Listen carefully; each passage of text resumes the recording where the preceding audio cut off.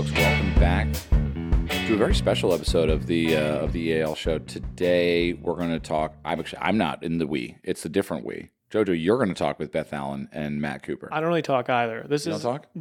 I say hi. You know me. You know me lurking in the shadows. You're always there. It's an EAL list special Friday episode. But you're here right now, so you can tell them why they should listen. Was there a candle lit during this podcast that you did with Beth and Matt? It was blowing in the wind. Right. That's what you were wondering. That's great. Elton John, is that? That's Ellen, right? Candle in the Wind. You know, that's a little young for me. Olivia Newton-John or Elton John? You're young for that. Hold on. Is it Elton John or is it Olivia Newton-John? Like a candle in the wind. That's Elton. It's Ellen. What if we got sponsored by it? Because we get a lot of sunglasses, mid-rolls. What if Elton sponsored us? I thought you were thinking of Yankee Candle Co. Oh, that would be nice. Fresh teas, cut grass. That'd be nice. Yeah, we talked about it. Yeah, you may recognize Beth's voice from Breaking Muirfield when she did the hole by hole flyovers, and she's also in an Adventures in Golf episode coming up. I think it's the next one that comes out. It's yeah, the London Ladies. Yeah, so she was really awesome and helpful for that, and she's interviewing a guy named Matt who we had dinner with in Scotland, and I was like, wait a minute, you're basically not only has he been involved sort of tangentially in some Adventures in Golf episodes, but he kind of lives an adventurously golf-esque life. He lives the creed. Also, incredible dinner. What was it? People just started sitting down. Yeah, it just got bigger and bigger. The table was like, whoa. It was like, hold on now. The table itself was like, oh, these people don't eat dinner in this town, so yeah. I don't know why I'm here. Yeah, so Matt, you had a great chat with them. What was it like? It was, they're old friends, and Beth is a tour player. She's played in the LET and LPGA, and Matt's a journalist, and they were able just to connect on a lot of deeper levels than you would normally get between the relationship between a professional athlete and a journalist who's honestly more interested in the stories around the game than the game itself, and that's kind of what his work has led him to. Respect. Yeah, absolutely respect. Well, what did you see his bio? Yeah, it's amazing. It's daydreamer. Likes a sad ending. Yeah, likes a sad ending. I like that. It's dark. Before we get to the thank you to FanDuel, I do want to say that we need your help, folks. Yeah, we need your help. I need you to call a phone number right now. Pull over. Tell them the number.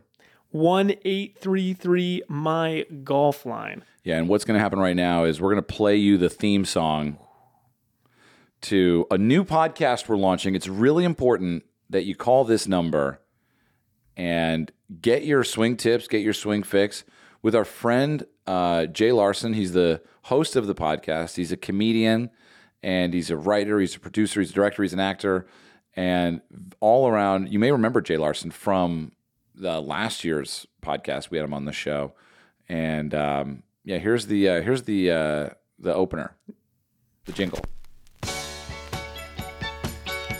I'm calling the number right now. Yeah, 1-833-MY-GOLF-LINE. Golf line, golf line. Calling on the golf line. For your swing, for your swing. Golf line, golf line. Claps too. Got you calling on the golf line with Jay Larson. So yeah, call that 1-833-MY-GOLF-LINE or 1-833-694-6535. You can also hit us up anywhere you normally would. Golfline@randomgolfclub.com or hello@randomgolfclub.com. You got to call. You got to leave a message. 833-MY-GOLF-LINE. It's not hard. Leave a message. Jay's gonna respond to your question. You're gonna say, Jay, I had this thing on the course the other day. Mm-hmm. Whatever the situation was, it can be Curb Your Enthusiasm. It can be a swing tip. It can be where should I go play golf. It can be what's on your bucket list, Jay. Yeah, it's any question. And if you're like, I don't know what to say, just call, and there's a handy little voicemail that'll tell you what to do, what information you should leave. So yeah, the sooner you do this, the sooner you get to hear your question answered. You're not going to want to miss it. And if we feature your question, you're also going to get, obviously, free Random Golf Club gear. We're going to send it off to you. Anyone who gets a question featured on the show, we send off we gear. Buy you a car. Yeah, no, it's like Oprah. Yeah. It's a small car. All right. Now, the way we can do all that is thank you to FanDuel. Ultimately, you're going to get a no-sweat first bet if you're an RGC member, which means you get up to $1,000 back in free bets. See for yourself why FanDuel is America's #1 sportsbook, because you're going to get paid fast using the Safe and Secure app, and they have great promotions every day. So use the promo code RGC to get started with your no-sweat first bet of up to $1,000. FanDuel Sportsbook is the official betting operator of the PGA Tour. Use the promo code RGC. On to Beth and Matt Cooper. And don't forget, 833 My Golf Lane. Call now, call often. We have one of my favorite golf journalists today, Matt Cooper. But you're my favorite for many reasons, but mostly because of your pop culture and eclectic references. Yeah, that sounds about right. But you don't just write about golf, you write about experiences, is what I like about you. You're not the run-of-the-mill golf shot by golf shot. It's more about your travels and your experiences at events and things like this. So welcome.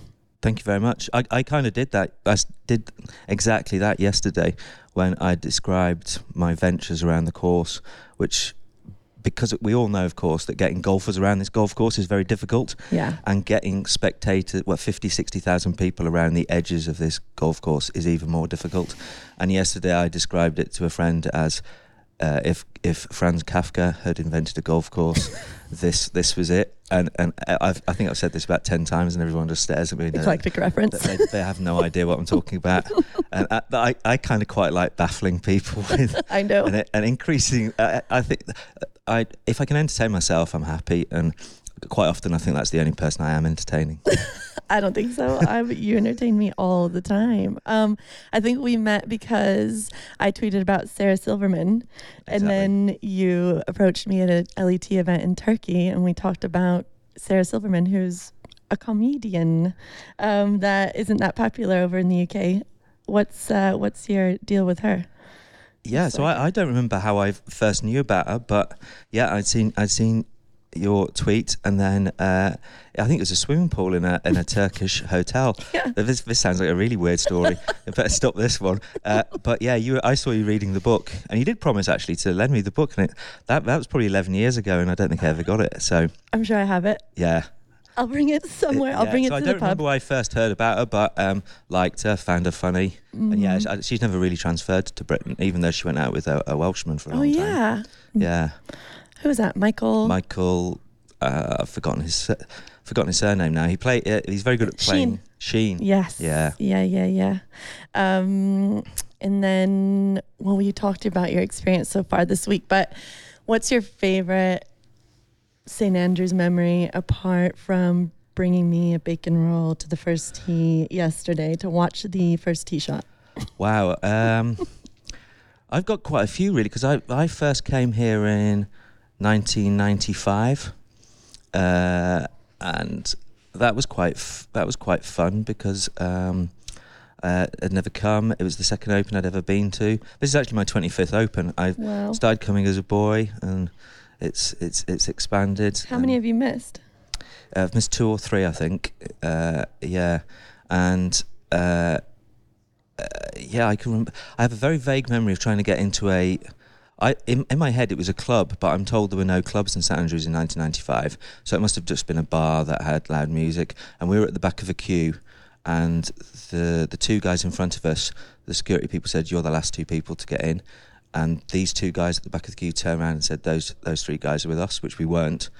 And they said, "No, they're not." But this is where it gets good. Both the pair of them were 2 legendary rugby players, who your listeners may or may not know, fellas called Mike Catt and Ian Evans, and it was just glorious. These 2 famous people went out of their way to be kind to 3 punters, and we got into the club. And so wow. It's not a very golfy thing, but it's a very St Andrews thing, because I've started to come back a lot for the Dunhill Links. And I've seen I've seen odd things that Hugh Grant gets up to in town, and I'm not being, that's not a, no, I know. I'm not going down a weird route. I've seen him sort of be offered free clubs in golf shops and say he doesn't want to take the free, because he was asked would he tweet to say he got free clubs, and very honourably he said, "No, I'd rather pay." And then here's an interesting thing: he tipped the guy 50 quid. Tip the guy for the golf clubs? For the golf clubs, 50 quid, yeah. Why? Just then, just so 'cause then he's it there. wasn't free. Yeah, he said I don't want to pay, but he didn't want to. He didn't want this fella to feel bad when he had to tell his boss that Hugh Grant wasn't going to tweet that he'd got free golf see. clubs. Oh. So I thought it was quite nice of Hugh Grant. Yeah. Yeah. So I've been for a lot for the Dunhill Links. And I've been back to the Open every year since then. But actually, my completely favourite memory was 2010 when the wind got up and Rory famously hit that round in the 80s. Fingers crossed that doesn't happen this afternoon, because in some ways it was a repeat because he'd gone low the first round. And then I joked that day, I was camping the other side of the current campsite, and I joked that day, wouldn't it be funny if our tent got blown away? Oh no. And at the end of that night, I was in the Dunvegan pub, and my friend who I was sharing the tent with phoned up and said, I've got a really bad sense of direction, and I thought I couldn't find the tent, but it's got nothing to do with my bad sense of direction, and the tent's blown away. And Oh no.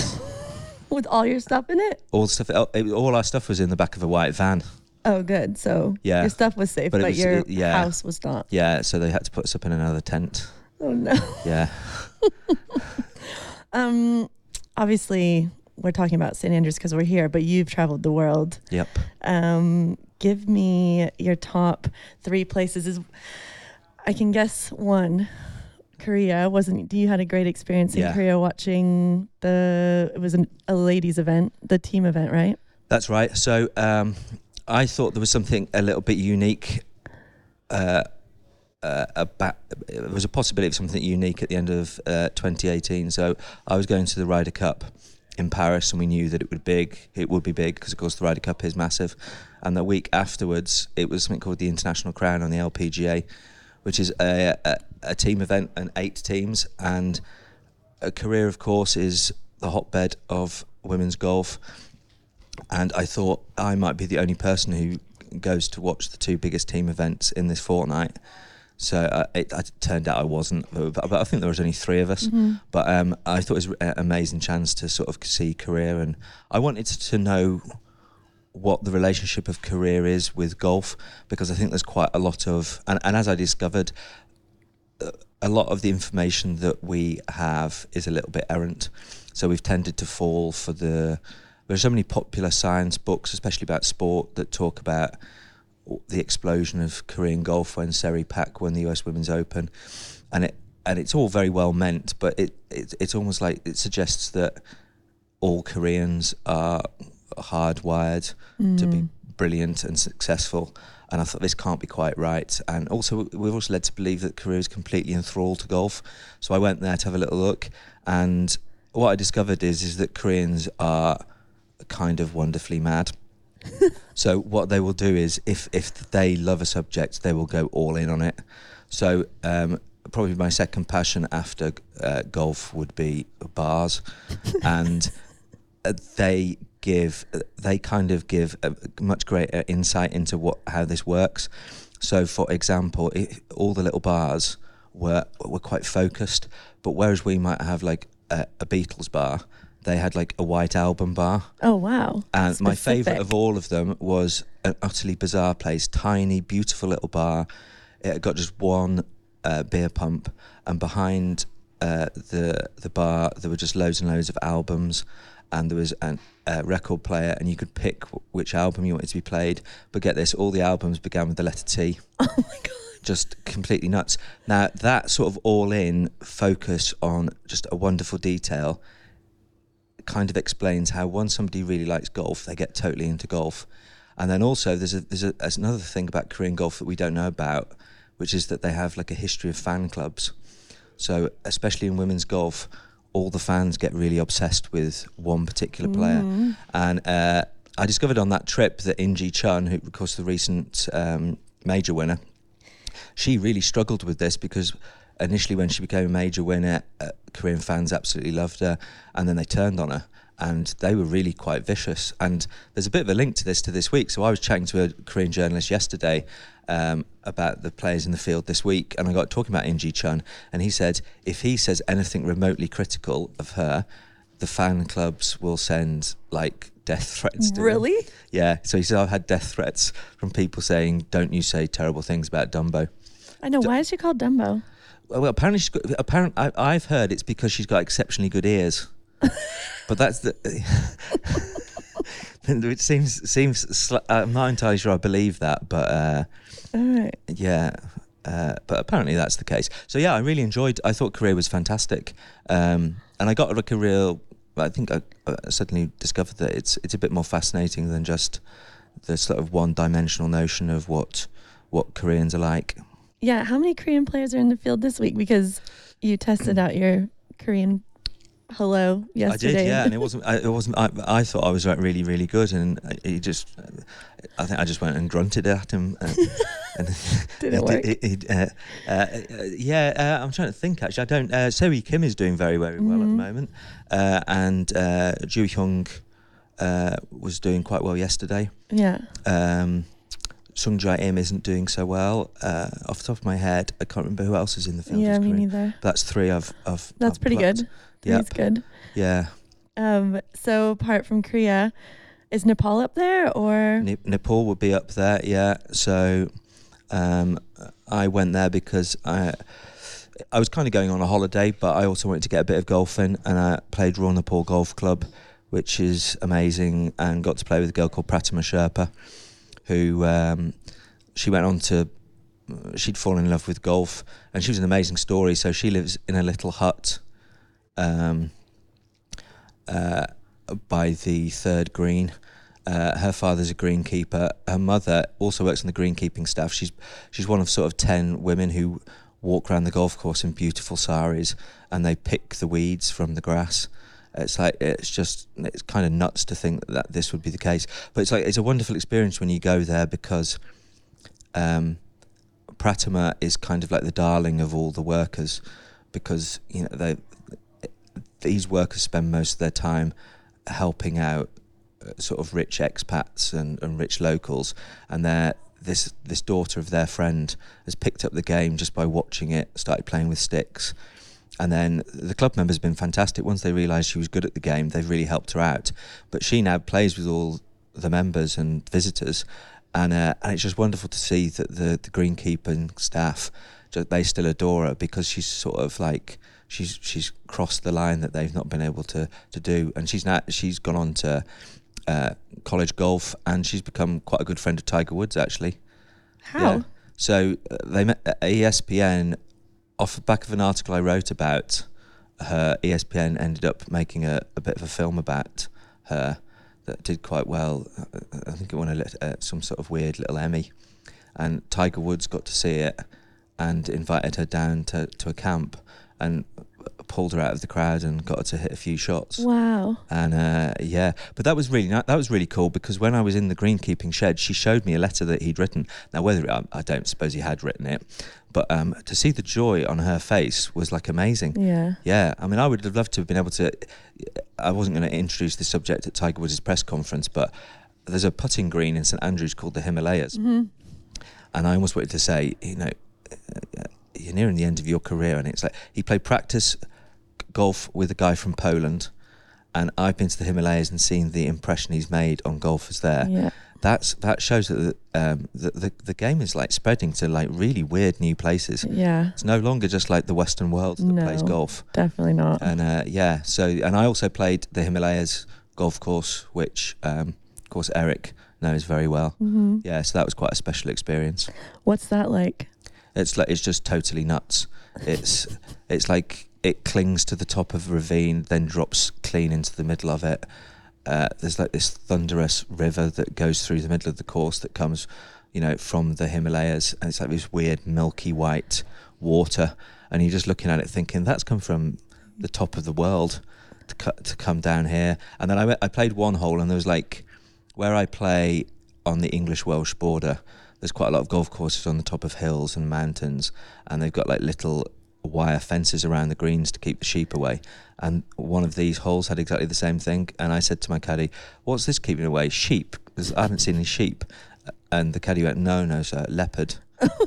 And like that, I was like, Is a fence actually going to keep a leopard Exactly. out? I was like, no self-respecting leopard would be put off by a couple of strips of wire. But more importantly, I was like, where the hell? I don't like the idea of hitting golf shots while a leopard's creeping about. Nocturnal animals. They would never come in the day with it. But what was really strange about that golf course was we're used to seeing hotels next to golf courses, but they'd built a hotel next to it, and then sort of just before it got completed, they got a bit bored of the project or something, or ran out of money, and there's this really creepy, half dilapidated hotel that you have to sort of drive through to get to the course. It's one of the oddest things I've ever experienced going to a golf course. Weird. Yeah. How did they build that golf course? Some sort of old major designed and built it, I think. Yeah. That must have been outrageously difficult. Top three. I need to go on to my next. My next one would be Kazakhstan. Oh wow! Yeah, and that was like almost like a complete flip, because whereas Nepal was a little scrappy golf courses that everybody made the most of, very limited resources. Kazakhstan was on a different level completely. It was like an oligarch's park with huge, lavish houses. The clubhouse was the most idiotically lavish thing that I've ever seen in my life. The golf course was an Arnold Palmer golf course with this huge backdrop of the mountains that beyond was China. Wow. And I actually won the Pro-Am, so I'm the 2009 Kazakhstan Open Pro-Am champion. It's my proudest achievement ever. What event was there? What event? It was a challenge tour event. That's right, yeah. Yeah. Scott Henry won one of those, I think. I think so, yeah. Yeah. Yeah. And that one was worth quite a bit of money, I think. That was the biggest one, right? Yeah, it was kind of like the challenge tour major. Mm-hmm. So if you won that, you more or less guaranteed yourself graduation to the European tour. What an interesting place to have that. Yep, I think, and it was very strange. One of the reasons I was desperate to go on the trip, and I was a little bit disappointed about this, was they switched between two venues, and the one venue had a big hotel next to it that wasn't originally a hotel. It was a KGB sanatorium. So the players said you would walk along these like corridors that were like half a mile long, with like little rooms, and you'd be staying in them thinking, my God, what happened here? Just really strange things must have happened in this building. And I was desperate to go there. I bet you were. And instead ended up staying in a Hilton in the middle of Kazakhstan. Not quite the same. Yeah. What really shocks me about Kazakhstan was I thought going there with 150 mostly sort of young men, just the Borat references would just drive me mad after 12 hours. Like, not that I wouldn't appreciate the odd one, but I just thought nobody will ever shut up about it. And what was really fascinating was nobody made one Borat reference the entire time I was there. And I think it was because Kazakhstan's nothing like the version of Kazakhstan that Borat shows. There was nothing to make us think Borat. Yeah, so that in that sense, that's like proof that travel broadens the mind, because I'm never entirely convinced that's the case, but I think sometimes it narrows the mind. But really? I think very often it broadens the mind, but often people just travel and just harden their prejudices against wherever they're going and wherever they are. Mm-hmm. But in that case, I think it revealed that it's a slightly different place. Now you've said you've done a Pro-Am in Kazakhstan, and then yesterday you were telling me about a Pro-Am in some like lavish, where was that? An island. When you did the Stay Shore one. Yes. In actual fact, this is slightly absurd. The week before the Masters, so I've won a Pro-Am on the Challenge Tour. I've won a Pro-Am on the European Tour. Last summer, I won the Women's British Open Pro-Am. Oh, yeah. Right, which was nuts, because I totally genuinely birdied the 18th at Carnoustie to win the Pro-Am.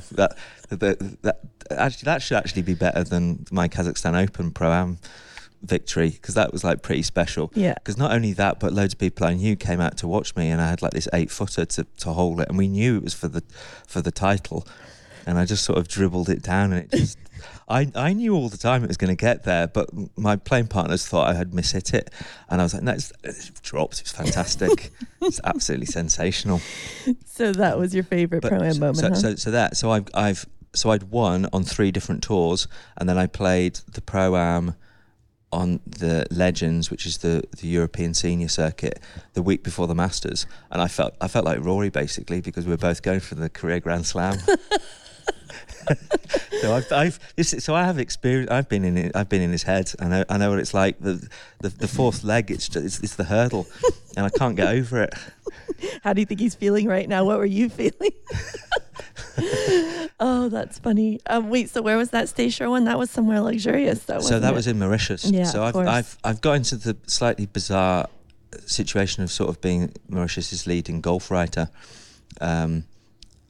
By some sort of weird set of events, and which means that I end up covering. There's a senior event every Christmas, but it got delayed, of course, because of COVID and stuff. So it happened just before Easter this year, and I've also been out to an event in Seychelles off the back of that, and then covered the European Tours event in Mauritius as well.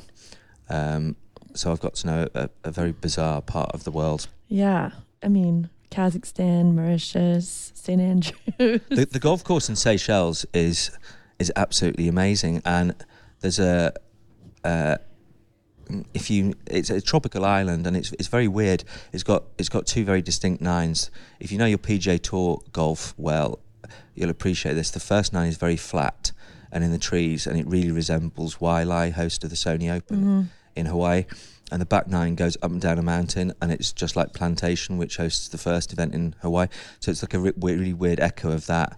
But it's just between the 15th and 16th holes, you are allowed to go on to what is often voted the world's greatest beach, Anse Georgette, and you're allowed, and you've got the honour that you can go and have a swim and come back, and whoever comes off the beach onto the 16th tee has the honour on whoever's just finished the 15th.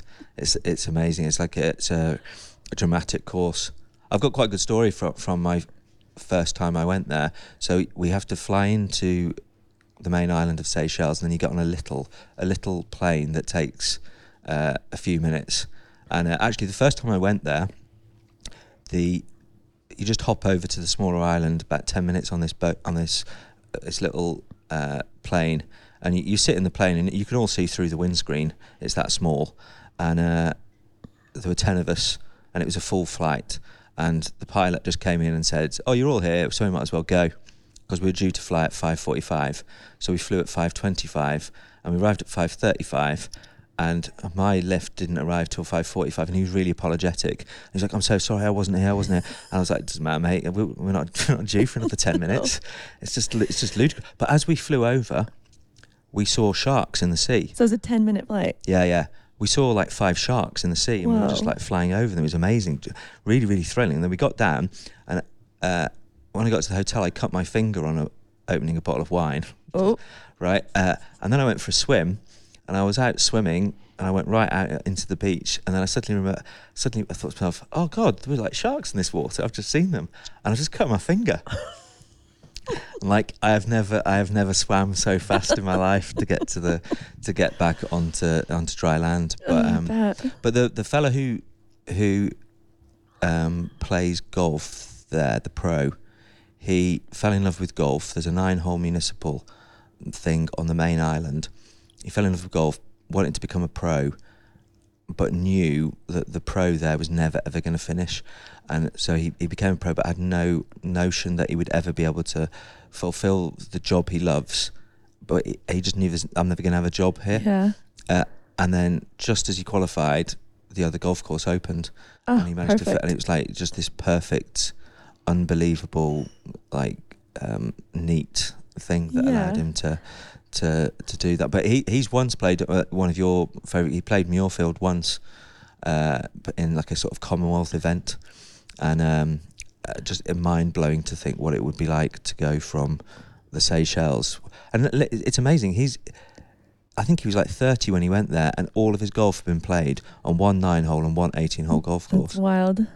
Like an unbelievably limited experience. Yeah, but that's like interesting because you wrote about which Korean player is it that is here and had a good start but has never played links before, and then you described it as like it's all just a big green. Yeah, Ju Hyung. Yeah, so he'd never played links golf. Went to the Scottish Open last week, finished third, and I was like saying, and yeah, got off to a great start yesterday. I was saying to this journalist, how's he doing? What's he doing? And he's like, he doesn't know. We don't know why he's loving it, except he's just pretending it's one green. And he's like, he finds it hilarious. He just putts from 60 yards and just thinks it's fantastic. And I think he's like a little bit mind blown, this kid, but like having the time of his life. I think it's weird that whole thing about people who play links should be really good at links. All these British golfers should have a massive advantage, but I don't really know if that's the case. Like, I've played tons of links golf, and I've never done really great. And the only British Open I've done well in is at Woburn, which is not which is partly, really, yeah.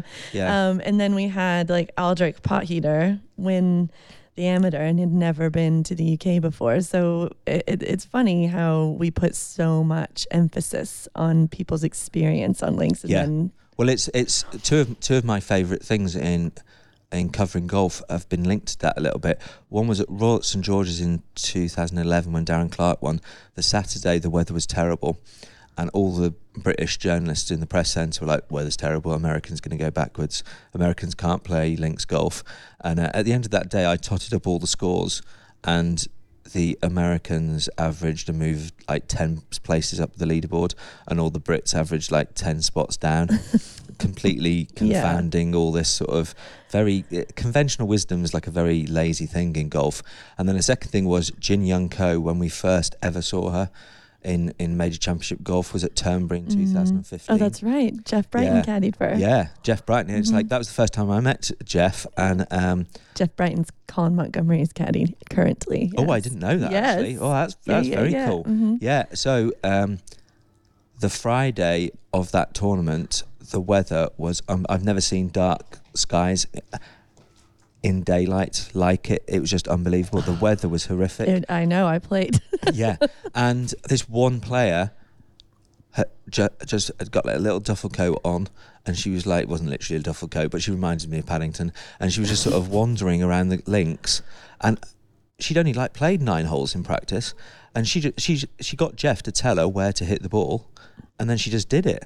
And I can remember writing, I just love the fact she's completely confounding all of common wisdom, which says you've got to play links golf for 10 years to understand it. You've got to hone all your experience. You've got to become brilliant at doing this, that, and the other. And then there she was, just sort of like going, where do I hit it? Well, there. And very nearly won that golf tournament. Oh, yeah, should have, actually. Yeah. I mean, I know even yesterday I was watching Seamus Power playing the second, and the pin on the second yesterday was tricky, and he's like in the bottom front of the green, and I thought for sure he was going to hit like a little low runner or putt it, and he's like got a lofted wedge out and he's Irish, and he's just like played, a relatively lofted shot, and you just think, is this even a thing anymore? Like, are people so, I don't know, if I can't see. I mean, the first time I played links golf was at the Irish Open, and I genuinely whiffed it twice, like with lofted clubs from high rough. I was trying to hit high shots, just went under it, which was cool. But I don't think it's a thing anymore. I think you can just do whatever works for you. I don't know. Well, I remember very, very clearly in 2013 watching Phil Mickelson at Castle Stewart taking his lob wedge for a shot, and as British people tend to do when an American attempts a lob shot on a links golf course, they treated his club selection as some sort of example of moral degradation rather than just the fact that he was using a different golf club. Yeah. And he knocked it stiff and knocked it in, and then it's worked this time, but it won't work in the long run. And just really sniffy about the whole business of what he did. He won that tournament, and he won at Muirfield the next week, and I was doing like a little fist pump when all that happened, because I genuinely love links golf, and what I love about it is that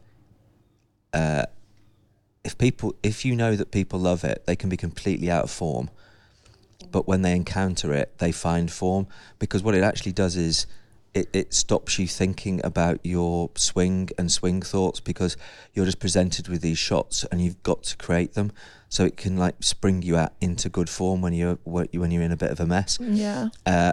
So I love that, but I also don't like the sniffiness of British people thinking that anybody who takes it on can't do it unless they've been practicing it for decades. Yeah, that's totally the way it is. I totally get that. So from here, where are you going? I will be going home, and then shortly after that, I'll be going to the Women's British Open in Muirfield. Mm-hmm. So I'm really looking forward to that. Yeah, I'll good. become a regular at that, and it'll be nice to see. It'll be nice to see that 9 years after the last Men's Open was there, because it was quite a big story, of course, last time that it's a stage of one of the greatest tournaments, and it's played on a course where women at that time couldn't play.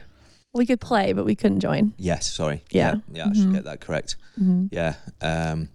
So it'll be interesting to see that, and I think it's really good that the women's is going there as a consequence of that. I think it I do too. it settles things quite nicely. Yeah, and it's like, well, I'm lucky. I get to play it often, and it is absolutely amazing condition right now. And I think it's going to be an amazing stage to host it. And of course, it's near Edinburgh, which is one of our favorite cities, isn't it?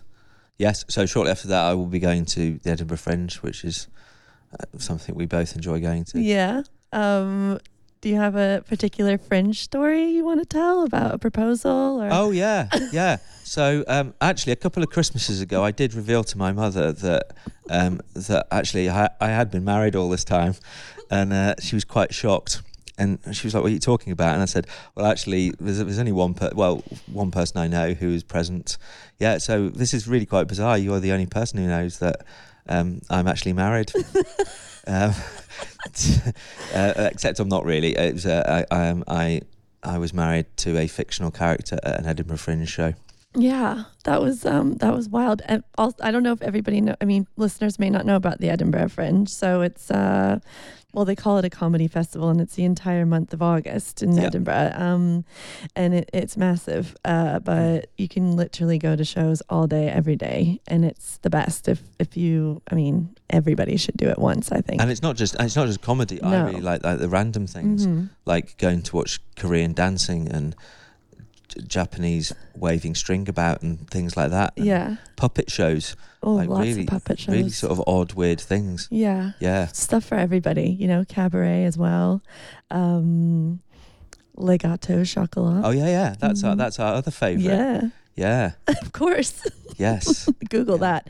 Right. What's your next lavish golf trip though? Where are you going abroad next?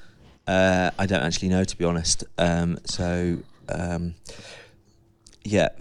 a great degree, the landscape's changed a little bit. So, of course, it has done for everybody, but tournaments are not being set up from the media quite so much. So it's a little bit tricky in that regard. Yeah. Is there somewhere on earth that you want to go and cover golf that you haven't yet? Yeah, I'd love to go to Argentina. Me too. I've always been intrigued by the by the legacy of top class Argentinian golfers, and I'd like to trace the story of like the British took it out there to those old colonial golf clubs, and then like locals started caddying and then playing, and so we know all about like Roberto Di Vincenzo, who won this event, and then. But he supported Vicente Fernandez to come over and have a crack at the professional game. But he said, if you do well, I want you to support somebody else. So I think he supported Eduardo Romero, and Eduardo Romero supported Angel Cabrera. Angel Cabrera supported Andres Romero. Yeah, and it always makes me laugh that Angel Cabrera didn't go to the Masters this year, of course, because he was about to go to jail. It's almost like sounds like Monopoly. And of course, Phil Mickelson didn't go there. And it's amazing, really, that Angel Cabrera didn't turn up. It's like Phil Mickelson actually managed to find a worse way of not being able to go to the Masters. But yeah, so I'd like to go there and just investigate that legacy. I haven't been to South America at all. I want to play golf there. Obviously, I didn't. So you didn't go to the Olympics in Rio, no? I would love to do that. Yeah. I think that's Good. it now. Yeah, good. So nowhere in South America. No, I've never been to South America at all. Wow. I got to Mexico once, but on that occasion, all I did was go on a horse and scare the life out of myself. And then, have you been to the States much covering golf? No, never. Possibly, I've sort of got stuck in this niche of doing just odd things. Yeah, good. Yeah, so I've never been to America to do anything. As a kid, I went and got some golf clubs. It was high excitement to go to Florida, or we can go to Everybody like British. things like big stores that sell lots of golf clubs, were just like wildly exciting in the 1980s. I think it still is for a lot of people. A lot of British people love going to Florida and buying golf clubs. Who are your picks this week, and how are they doing? They've not done very well. About the only good thing that could be said for my picks is I thought the Australians would do very well. And Cam Smith threw a bit of a curveball to everybody, because he was talking about how Mark Leishman fitted the course great, was playing well, and then he's done badly, and Cam's doing really, really well. He did that on purpose, take some heat off himself. Yes, and Adam Scott, I heard was playing really, really well, but he changed all his equipment on Sunday. Sunday? Who does that? Oh gosh, sorry. That's okay. Yeah, so I mean, I was apparently the Titleist truck people were like, "What's he doing?" That's really weird. Are you going to survive? I'm going to survive. Okay. Little tickle in the We're back of my poisoning our guests over here. I know. Is it the Loch Lomond? Do you want the Loch Lomond whiskey? Will that help? Yeah, that might help a little bit. It's gone. It's just gone. Would you like some? I have it over here. Yeah, I'll have a little. A little bit might help, I think. Nip. Perhaps I should gargle it. This podcast is brought to you by FanDuel and Loch Lomond. I can We're actually not tell paid that by little- them. It's I can actually actually tell Loch that Lomond. It's gone there, so I'm a bit better. Oh, yeah. Whiskey in the afternoon. We're in Scotland. That's Colin's glass. Oh, Colin Cooties. Oh wow! And so actually, one of my favourite watches ever was Colin Montgomery in that tournament in Mauritius, Oh, yeah. and I'm a big fan of Colin, by the way. Me too. Like, apart from anything else, watching a round of golf played by Colin Montgomery is top 5 things you can do in professional It's golf. poetic.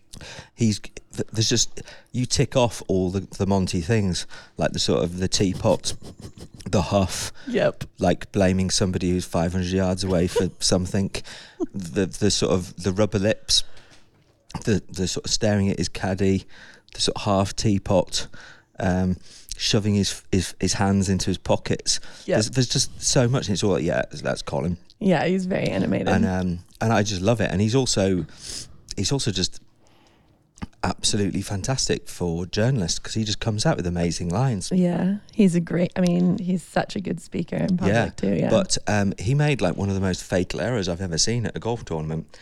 So, rather controversially, this tournament was unbelievably hot, and they were senior golfers, and it was decided that they could take a buggy if they wanted.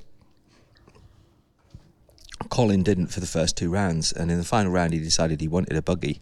And once you've got the rules were The law. It has to do it. The rules were that once you were in it, you had to stay in it, but also that your caddy couldn't travel in the buggy with you. So he went down the first, fine. Went down the second, got stuck in the trees. Then he got stuck in the traffic of the spectators watching. And slowly it began to occur to me that Colin was like microwaving himself in this buggy, because the plastic buggy was the hottest thing in hell. Oh. And rather than like allow himself to not get exerted, he was actually just making himself hotter. And then even when he could get through the traffic, he'd zoom off, get to his shot, and he'd have to wait for his caddy to turn up. So his rhythm was all to pot. And it was amazing. He was playing a golfer who was actually just like a club pro, who just... Was it match play or something? No, but it was like a head-to-head. They were both sort of like 4 clear of the field in the final round. Oh, I see. And this club pro, it's his first year or second year on the senior tour. He's having a great year. And everyone was like, oh, well, he's up against one of the great Ryder Cup match players. He hasn't got hope in hell. And it was like, it's amazing. It was just like watching a great being taken down by, like, it's like pure David versus Goliath. Wow. Except Goliath was melting. Was yeah. I mean, he was going red in front of our face. He was it was sensationally funny, but it can't have been much fun for Monty. But No. and of course, as you know, Monty let everybody know that he was, even if he didn't snap at us, it was really, really obvious that he was turning into a sort of melting jelly. Yeah. Oh my God. That's certainly not the case here, is it? It's a bit rainy today. Yeah. How do you think that's gonna impact? Well, early on, I think it's allowed. I think the tournament was a bit weird yesterday. There was a good start, and then it all seemed to, as it got chilly, it seemed to sort of slow all the action down, and it all became a bit flat. But those players who played yesterday have actually had the opportunity to just start encroaching on the top of the leaderboard. And I think that's brought a little bit more life to the tournament. So I'm certainly, when he was saying who are my picks, one of them was Jordan Spieth, and he just made a birdie as I left to come and chat. So I hope he's making a little bit of headway. Although it has to be said, I have a very good stat for you, which is that the last 15 Opens at St Andrews, all of the winners were within 3 shots of the lead after 18 holes. And if that really narrows it down. Yeah. That narrows it down basically to the top 4, which, Cameron Young, Rory McIlroy, and Barclay Brown. Not Barclay Brown. Barclay Brown. What a great name! I know. I think he starred in the 1953 film with Terry Thomas and a few others. It's pure character actor from the 1950s. So good. There you go. There's another cultural reference that no one will get. Absolutely, for sure. But it's Robert Dinwiddie. Okay. Robert Dinwiddie's a classic, by the way. So last night he was the least favourite person in the media centre because he was like finishing really late, finishing tied third, and everybody's stories were like out of date. And he has history for this. He did it at Wentworth about 6 years ago, like post his like the low score on a Friday night in the dark. And like I went and saw all his family and friends and was like celebrating with them all. And I was like going, they all hate him in there. Media centre really don't like your son. Doesn't he have a local caddy this week? I think he might do, and he's actually he was born in Dumfries, so it was quite funny. One of the Scottish newspaper writers had written his story, and then he said he got back to his hotel and they said, do you know this bloke Dinwiddie you've ignored? He was born in Dumfries. So you better change your story. So they're so desperate for inside knowledge. Oh, that's funny. Yeah. So who's Cameron Smith. So those 4 are the only 4 in the field who fit that trend. And even weirder, 13 of those 15 winners were within 2 shots, and the 2 exceptions were actually one man, Jack Nicklaus in the 1970s. Both times he was 3. So basically, unless you're the greatest golfer in the world, you'd have to be within 2 shots, which means it's Rory or Cameron Young. But that could just be a trend that could be broken. It's ready to be broken rather than being ready to be maintained. I would hope not, because I'd quite like Rory to win, just because I think it would be a good story for the 150th Open. Yeah. How much research do you do for all this? What kind of how do you find all these stats? Is it just internet stuff? I'm quite lucky in that I have access to a very good database. Okay. Yeah, which and I can ask unusual questions of it. Yeah, so that sounds cryptic. Yeah. Well, just I can say I can find out stuff about who's leading at whatever round. I can even ask things like how does a player perform in above 20 mile an hour wind. Oh wow. And I've got all the rounds. That's assigned cool. With Who things does like that? Somebody else does it, thankfully. Okay. Yeah. All right. So that's So it's not just you being super smart. I always thought it was. It makes me sound like Matt. Matt Fitzpatrick records every round of his round. It's almost like I do that for everybody, not just. It's not like somebody else does it and I have access to it. Okay. Well, I'll let you get back to that then, in doing your blogging. for the live stuff, right? That's what you're up Yeah, to this weekend. I'm with The Guardian this week doing that, and then a diary with Sporting Life, yeah. Great. So hopefully what I attempted to do is odd stories and a little bit of insight. Yeah, that's what you're best at. Yeah. Well, thank you so much, Matt. Thanks a lot, Beth. Yeah, we'll talk to you soon, I'm sure. Thank you, Matt. Pleasure to be here. Good job, Jojo.